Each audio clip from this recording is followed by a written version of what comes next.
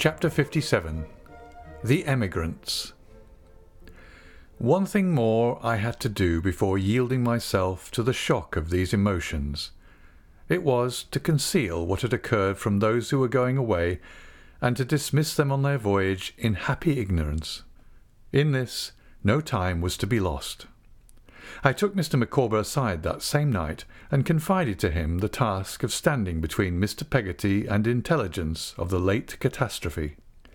He zealously undertook to do so, and to intercept any newspaper through which it might, without such precautions, reach him. "If it penetrates to him, sir," said Mr. Micawber, striking himself on the breast, "it shall first pass through this body."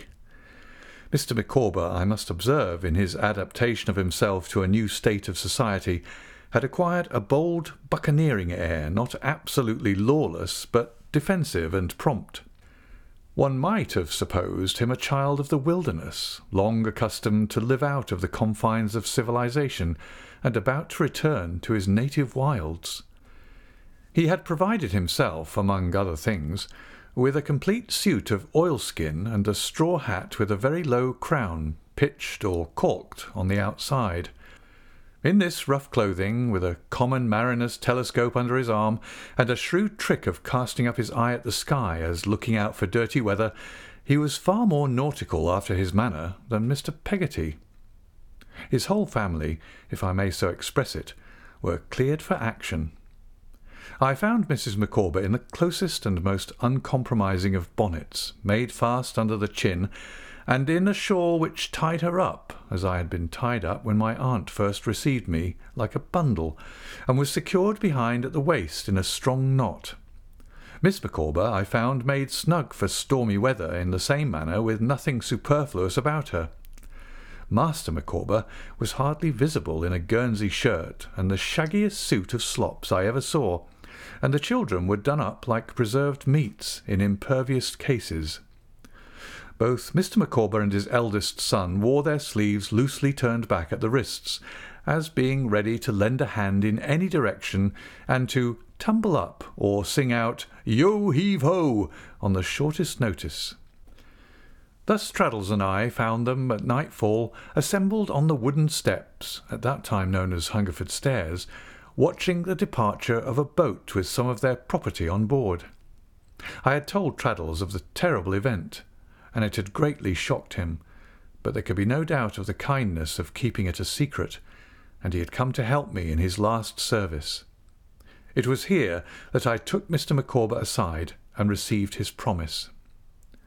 The Micawber family were lodged in a little dirty, tumble-down public house, which in those days was close to the stairs, and whose protruding wooden rooms overhung the river. The family, as emigrants, being objects of some interest in and about Hungerford, attracted so many beholders that we were glad to take refuge in their room. It was one of the wooden chambers upstairs, with the tide flowing underneath. My aunt and Agnes were there, busily making some little extra comforts in the way of dress for the children. Peggotty was quietly assisting, with the old insensible workbox, yard measure, and bit of wax candle before her that had now outlived so much. It was not easy to answer her inquiries, still less to whisper Mr. Peggotty, when Mr. Micawber brought him in, that I had given the letter and all was well. But I did both, and made them happy. If I showed any trace of what I felt, my own sorrows were sufficient to account for it. "And when does the ship sail, Mr. Micawber?" asked my aunt. Mr. Micawber considered it necessary to prepare either my aunt or his wife by degrees, and said sooner than he had expected yesterday. "The boat brought you word, I suppose?" said my aunt. "It did, ma'am," he returned. "Well," said my aunt, "and she sails?" "Madam," he replied, "I am informed that we must positively be on board before 7 tomorrow morning." "Heyday!" said my aunt. "That soon? Is it a sea-going fact, Mr. Peggotty?" "'Tis so, ma'am. She'll drop down the river with that there tide.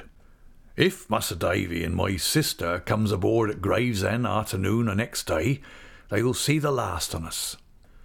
"And that we shall do," said I. "Be sure." "Until then, and until we are at sea," observed Mr. Micawber with a glance of intelligence at me, "Mr. Peggotty and myself will constantly keep a double look-out together on our goods and chattels. Emma, my love," said Mr. Micawber, clearing his throat in his magnificent way, "my friend Mr. Thomas Traddles is so obliging as to solicit in my ear that he should have the privilege of ordering the ingredients necessary to the composition of a moderate portion of that beverage which is peculiarly associated in our minds with the roast beef of old England. I allude to, in short, punch. Under ordinary circumstances I should scruple to entreat the indulgence of Miss Trotwood and Miss Wickfield, but I can only say for myself," said my aunt, "that I will drink all happiness and success to you, Mr. Micawber, with the utmost pleasure." "And I too," said Agnes with a smile.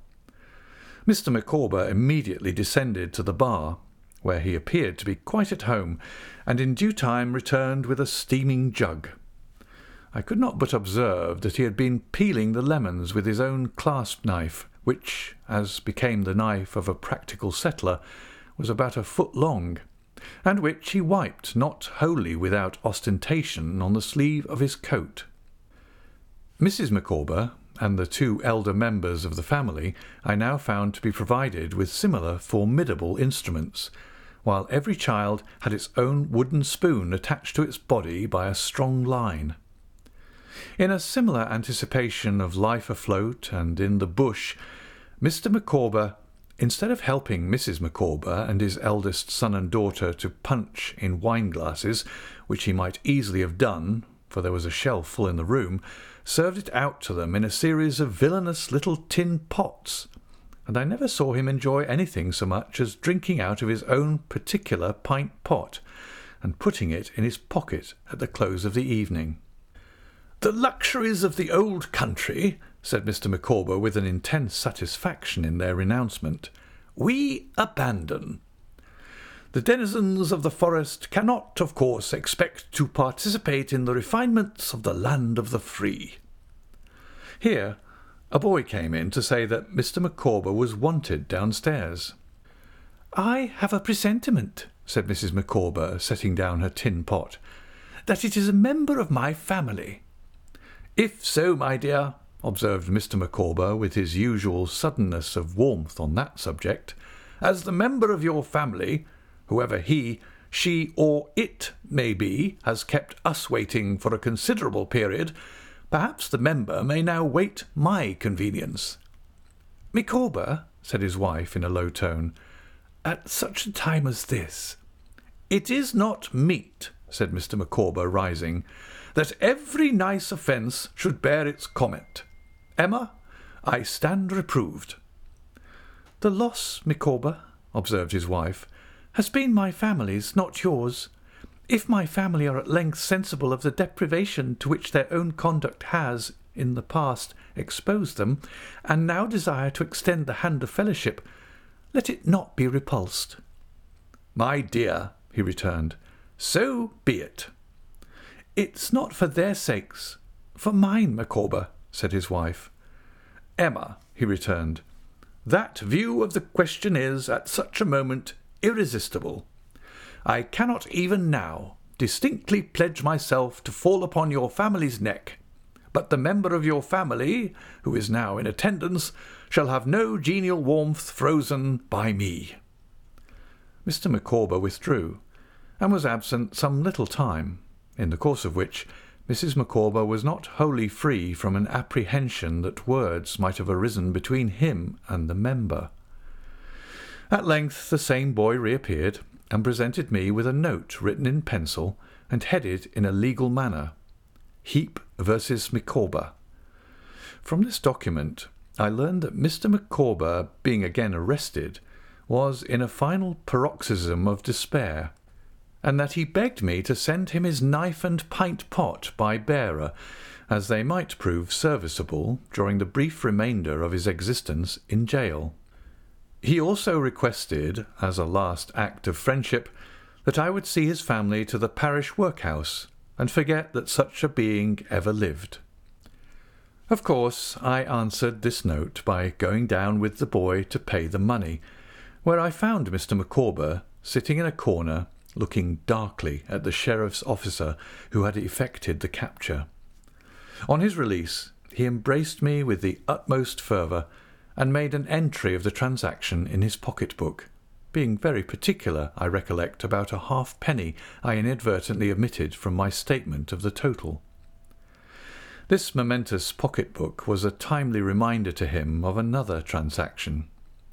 On our return to the room upstairs, where he accounted for his absence by saying that it had been occasioned by circumstances over which he had no control, he took out of it a large sheet of paper, folded small, and quite covered with long sums, carefully worked. From the glimpse I had of them, I should say that I never saw such sums out of a school ciphering book. These, it seemed, were calculations of compound interest on what he called the principal amount of 41, 10, 11 and a half, for various periods. After a careful consideration of these, and an elaborate estimate of his resources, he had come to the conclusion to select that sum which represented the amount with compound interest to 2 years, 15 calendar months, and 14 days from that date. For this he had drawn a note of hand with great neatness, which he handed over to Traddles on the spot, a discharge of his debt in full, as between man and man, with many acknowledgments. "I have still a presentiment," said Mrs. Micawber, pensively shaking her head, "that my family will appear on board before we finally depart." Mr. Micawber evidently had his presentiment on the subject too, but he put it in his tin pot and swallowed it. "If you have any opportunity of sending letters home on your passage, Mrs. Micawber," said my aunt, "you must let us hear from you, you know." "Dear Miss Trotwood," she replied, "I shall only be too happy to think that anyone expects to hear from us. I shall not fail to correspond. Mr. Copperfield, I trust as an old and familiar friend, will not object to receive occasional intelligence himself from one who knew him when the twins were yet unconscious." I said that I should hope to hear whenever she had an opportunity of writing. "Please heaven, there will be many such opportunities," said Mr. Micawber. "The ocean in these times is a perfect fleet of ships, and we can hardly fail to encounter many in running over. It is merely crossing," said Mr. Micawber, trifling with his eyeglass. "Merely crossing. The distance is quite imaginary." I think now how odd it was, but how wonderfully like Mr. Micawber, that when he went from London to Canterbury he should have talked as if he were going to the farthest limits of the earth, and when he went from England to Australia, as if he were going for a little trip across the Channel. "On the voyage I shall endeavour," said Mr. Micawber, "occasionally to spin them a yarn, and the melody of my son Wilkins will, I trust, be acceptable at the galley fire. When Mrs. Micawber has her sea legs on, an expression in which I hope there is no conventional impropriety, she will give them, I dare say, little tafflin. Porpoises and dolphins, I believe, will be frequently observed athwart our bows, and either on the starboard or the larboard quarter objects of interest will be continually descried. In short," said Mr. Micawber, with the old genteel air, "the probability is all will be found so exciting alow and aloft, that when the lookout stationed in the maintop cries 'Land ho!' we shall be very considerably astonished." With that he flourished off the contents of his little tin pot, as if he had made the voyage and had passed a first-class examination before the highest naval authorities. "What I chiefly hope, my dear Mr. Copperfield," said Mrs. Micawber, "is that in some branches of our family we may live again in the old country. Do not frown, Micawber. I do not now refer to my own family, but to our children's children. However vigorous the sapling," said Mrs. Micawber, shaking her head, "I cannot forget the parent tree, and when our race attains to eminence and fortune, I own I should wish that fortune to flow into the coffers of Britannia."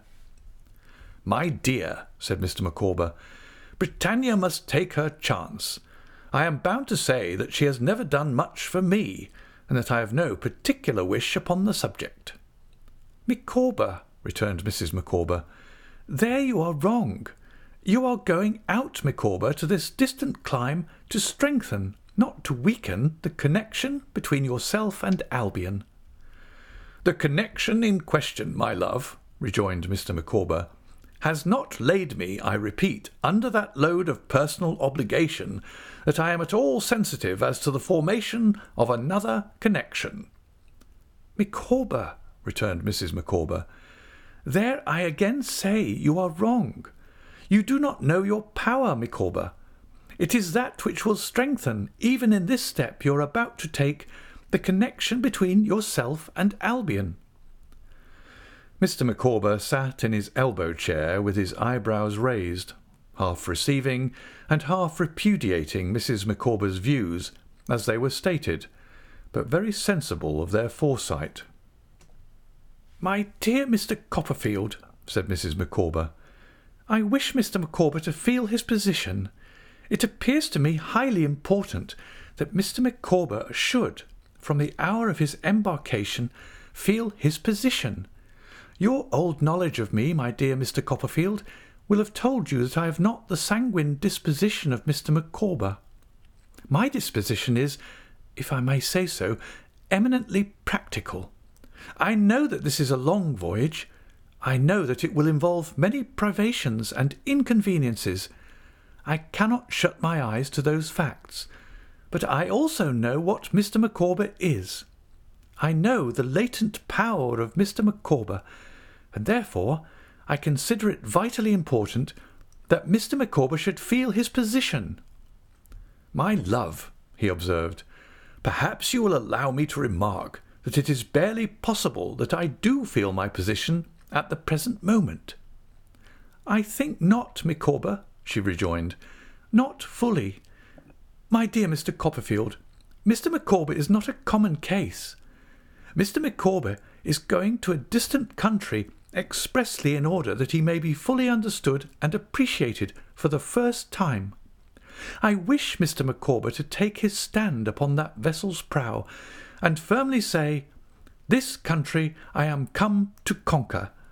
Have you honours? Have you riches? Have you posts of profitable pecuniary emolument? Let me be brought forward. They are mine." Mr. Micawber, glancing at us all, seemed to think there was a good deal in this idea.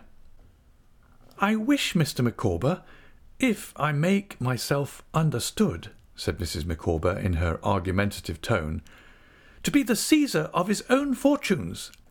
That, my dear Mr. Copperfield, appears to me to be his true position.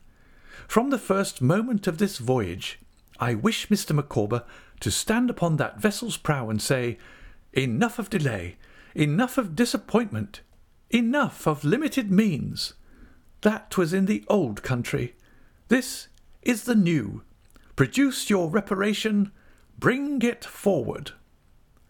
Mr. Micawber folded his arms in a resolute manner, as if he were then stationed on the figurehead.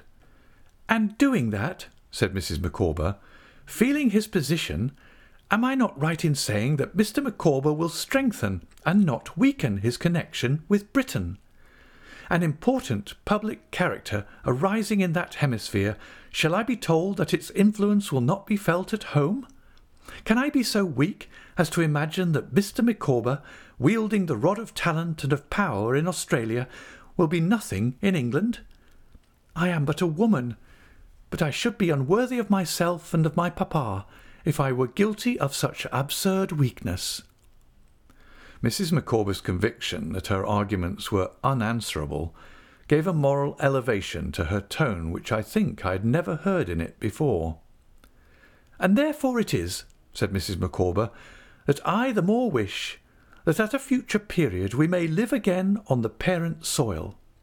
Mr. Micawber may be, I cannot disguise from myself that the probability is Mr. Micawber will be, a page of history, and he ought then to be represented in the country which gave him birth, and did not give him employment."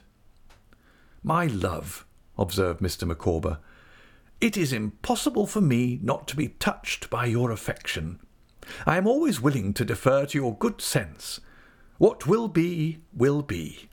Heaven forbid that I should grudge my native country any portion of the wealth that may be accumulated by our descendants."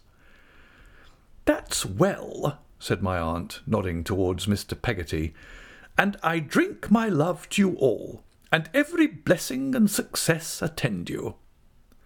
Mr. Peggotty put down the 2 children he had been nursing, one on each knee, to join Mr. and Mrs. Micawber, in drinking to all of us in return, and when he and the Micawbers cordially shook hands as comrades, and his brown face brightened with a smile, I felt that he would make his way, establish a good name, and be beloved, go where he would. Even the children were instructed, each to dip a wooden spoon into Mr. Micawber's pot, and pledge us in its contents. When this was done, my aunt and Agnes rose and parted from the emigrants. It was a sorrowful farewell. They were all crying, the children hung about Agnes to the last, and we left poor Mrs. Micawber in a very distressed condition, sobbing and weeping by a dim candle that must have made the room look from the river like a miserable lighthouse. I went down again next morning to see that they were away. They had departed in a boat as early as 5 o'clock. It was a wonderful instance to me of the gap such partings make, that although my association of them with the tumble-down public house and the wooden stairs dated only from last night, both seemed dreary and deserted now that they were gone. In the afternoon of the next day, my old nurse and I went down to Gravesend. We found the ship in the river, surrounded by a crowd of boats, a favourable wind blowing, the signal for sailing at her masthead. I hired a boat directly, and we put off to her, and getting through the little vortex of confusion of which she was the centre, went on board. Mr. Peggotty was waiting for us on deck. He told me that Mr. Micawber had just now been arrested again, and for the last time, at the suit of Heap, and that, in compliance with a request I had made to him, he had paid the money, which I repaid him. He then took us down between decks, and there any lingering fears I had of his having heard any rumours of what had happened were dispelled by Mr. Micawber's coming out of the gloom, taking his arm with an air of friendship and protection, and telling me that they had scarcely been asunder for a moment since the night before last. It was such a strange scene to me, and so confined and dark, that at first I could make out hardly anything, but by degrees it cleared as my eyes became more accustomed to the gloom, and I seemed to stand in a picture by Ostade. Among the great beams, bulks, and ring-bolts of the ship, and the emigrant berths and chests and bundles and barrels, and heaps of miscellaneous baggage, lighted up here and there by dangling lanterns and elsewhere by the yellow daylight straying down a windsill or a hatchway, were crowded groups of people, making new friendships, taking leave of one another, talking, laughing, crying, eating, and drinking, some already settled down into the possession of their few feet of space, with their little households arranged, and tiny children established on stools or in dwarf elbow-chairs. Others despairing of a resting-place, and wondering disconsolately.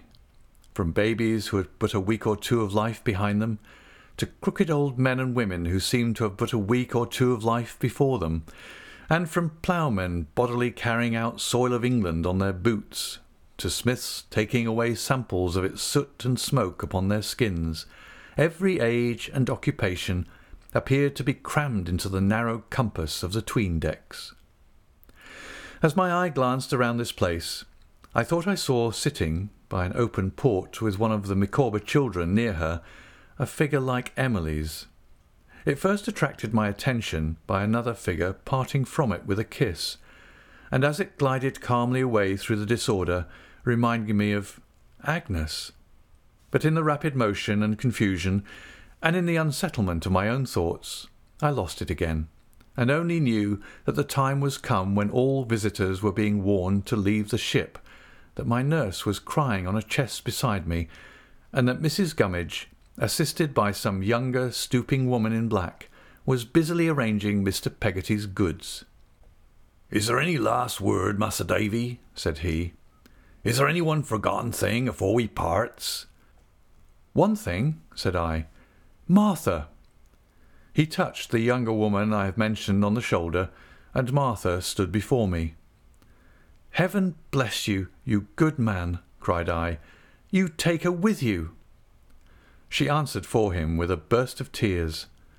I could speak no more at that time, but I wrung his hand, and if ever I have loved and honoured any man, I loved and honoured that man in my soul.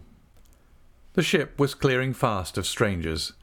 The greatest trial that I had remained. I told him what the noble spirit that was gone had given me in charge to say at parting. It moved him deeply, but when he charged me in return with many messages of affection and regret for those deaf ears, he moved me more. The time was come. I embraced him, took my weeping nurse upon my arm, and hurried away. On deck I took leave of poor Mrs. Micawber. She was looking distractedly about for her family even then, and her last words to me were that she never would desert Mr. Micawber. We went over the side into our boat, and lay at a little distance to see the ship wafted on her course. It was then calm, radiant sunset. She lay between us and the red light, and every taper line and spar was visible against the glow.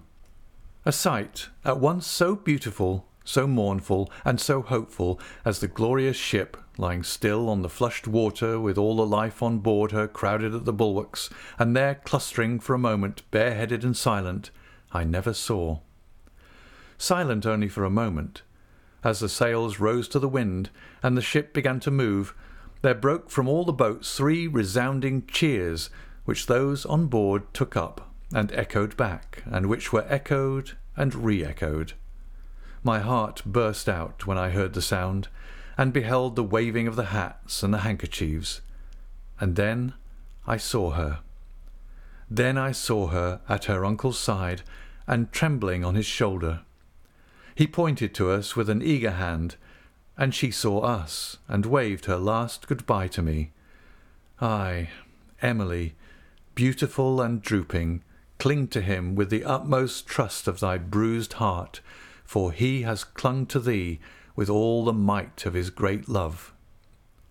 Surrounded by the rosy light, and standing high upon the deck, apart together, she clinging to him and he holding her, they solemnly passed away. The night had fallen on the Kentish hills when we were rowed ashore, and fallen darkly upon me.